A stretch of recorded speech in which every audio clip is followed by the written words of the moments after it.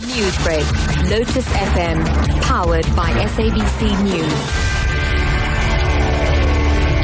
Top story at 6:30. The Gupta family has threatened to take legal action against a religious group which was opposed to a prayer service it hosted yesterday. Now, last week, the Gujarati Network of South Africa called on its members to boycott the event that the family had planned. Now, the Johannesburg Against Injustice group said that the event teaches people not to be greedy, which is contradictory to what the Guptas stand for. Now, the event is scheduled to take place in 8 days. Spokesperson for the Johannesburg Injustice group, Peggy Pillay, now joins us on the line to discuss this. Mrs. Pillay, good morning and welcome. Good morning, Matthew, and good morning to your listeners. Thanks for joining us, and let's discuss this now. Why have you called on people to boycott this event in 8 days? I think we started out very nicely by saying that, religious organizations can clearly see that the behavior of the Gupta family is completely contradictory to the teachings of the religious discourse that they've planned for the next 8 days. And that is the primary reason, is that we are asking people to think about this, to not attend the function in protest against this kind of hypocrisy. Now, the Guptas have since said that they will take legal action. What's your response to this?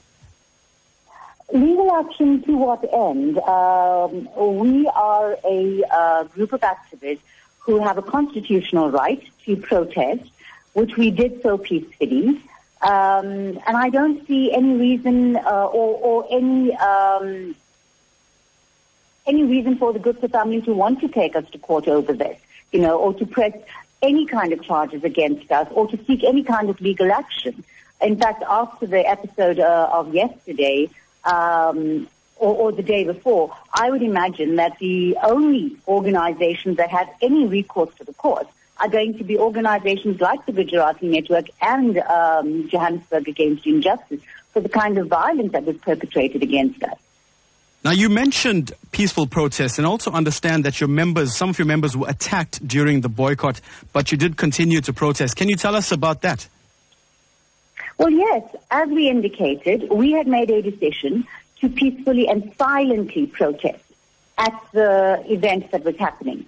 So we stood on the side with no blockage of entrances, with no words spoken at all, and had only just been there for about 10 minutes when a combi load, in fact 2 combi loads of Black First, Land First individuals lunged at all of our activists, who were protesting. They manhandled women, they pulled out posters, they ripped up the placards that were being held, they swore at people, they attacked one of our white youth members, they tried to grab hold of his camera, they insulted him in the most derogatory, racist kind of way. They hurled accusations at all of us who were standing there. I'm not sure where these people get their information from, but I can guarantee you this, that despite all of the violence, we will continue to do what we're doing, and we'll continue to stand up for what we believe in. Black First, Land First needs to really start getting some evidence to back up what they say. Well, that is where we'll have to leave it. Mrs. Pillay, thank you so much for joining us. Thank you. Bye-bye. That was spokesperson for Johannesburg Injustice Group, Peggy Pillay, joining us on the line. You are listening to Newsbreak on Lotus FM.